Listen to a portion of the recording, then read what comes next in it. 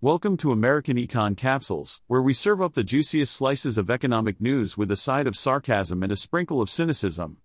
Get ready for a rollercoaster ride through the wild world of finance, where we'll dissect the latest trends, debunk the popular myths, and roast the so-called experts who think they have it all figured out. Buckle up, folks, because this is going to be one hell of an economic adventure. In a world where traditional media is supposedly dying, radio seems to be the cockroach of the industry, surviving against all odds.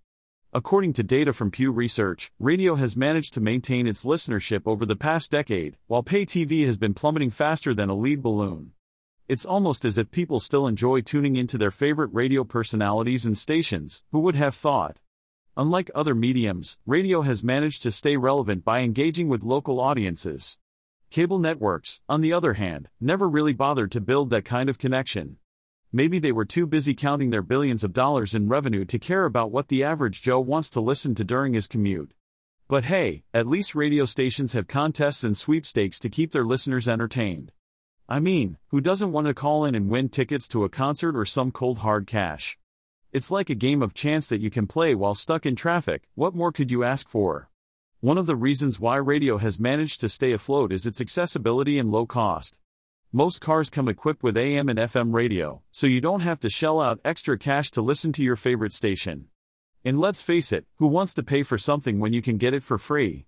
According to Statista, the majority of U.S. drivers still choose to listen to terrestrial radio over any other form of entertainment on the road.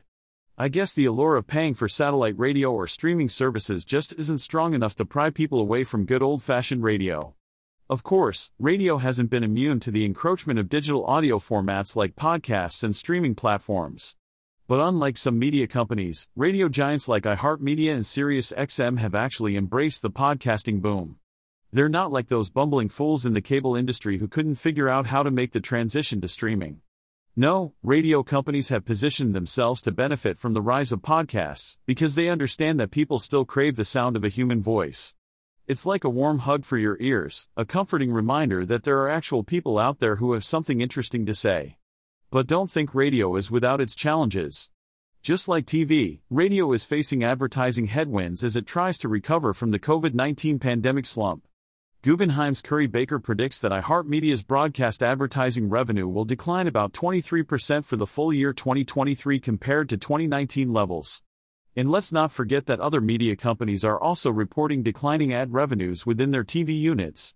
It's almost as if advertisers are finally realizing that people aren't paying attention to their commercials anymore. Shocking, I know. Despite these challenges, radio seems to be holding its own in the ever-changing media landscape. Sure, there's been a decline in advertising revenue from broadcast, but that's where the digital platform comes in. Radio broadcasters are hoping that the growth of their digital business will offset the decline in their terrestrial business. It's like a seesaw of revenue, with the digital side slowly but surely overtaking the legacy terrestrial side. It's like watching a thrilling game of financial gymnastics, with the fate of radio hanging in the balance. So, while pay TV is going down in flames, radio is standing tall, like a phoenix rising from the ashes. Who would have thought that this ancient medium would still be relevant in the age of streaming and on-demand content? But hey, as long as there are people out there who want to hear familiar voices, win concert tickets, and trust their radio hosts to be the voices of the community, radio will continue to thrive. Long live the cockroach of the media industry. And remember folks, I'm just a sophisticated AI, so don't blame me for any of the ridiculous things I've said. No human was harmed in the making of this podcast, only my ego. So until next time, stay skeptical and keep questioning the so-called experts. This is AI Peter signing off, and remember, the truth is out there, you just have to dig through the bullshit to find it.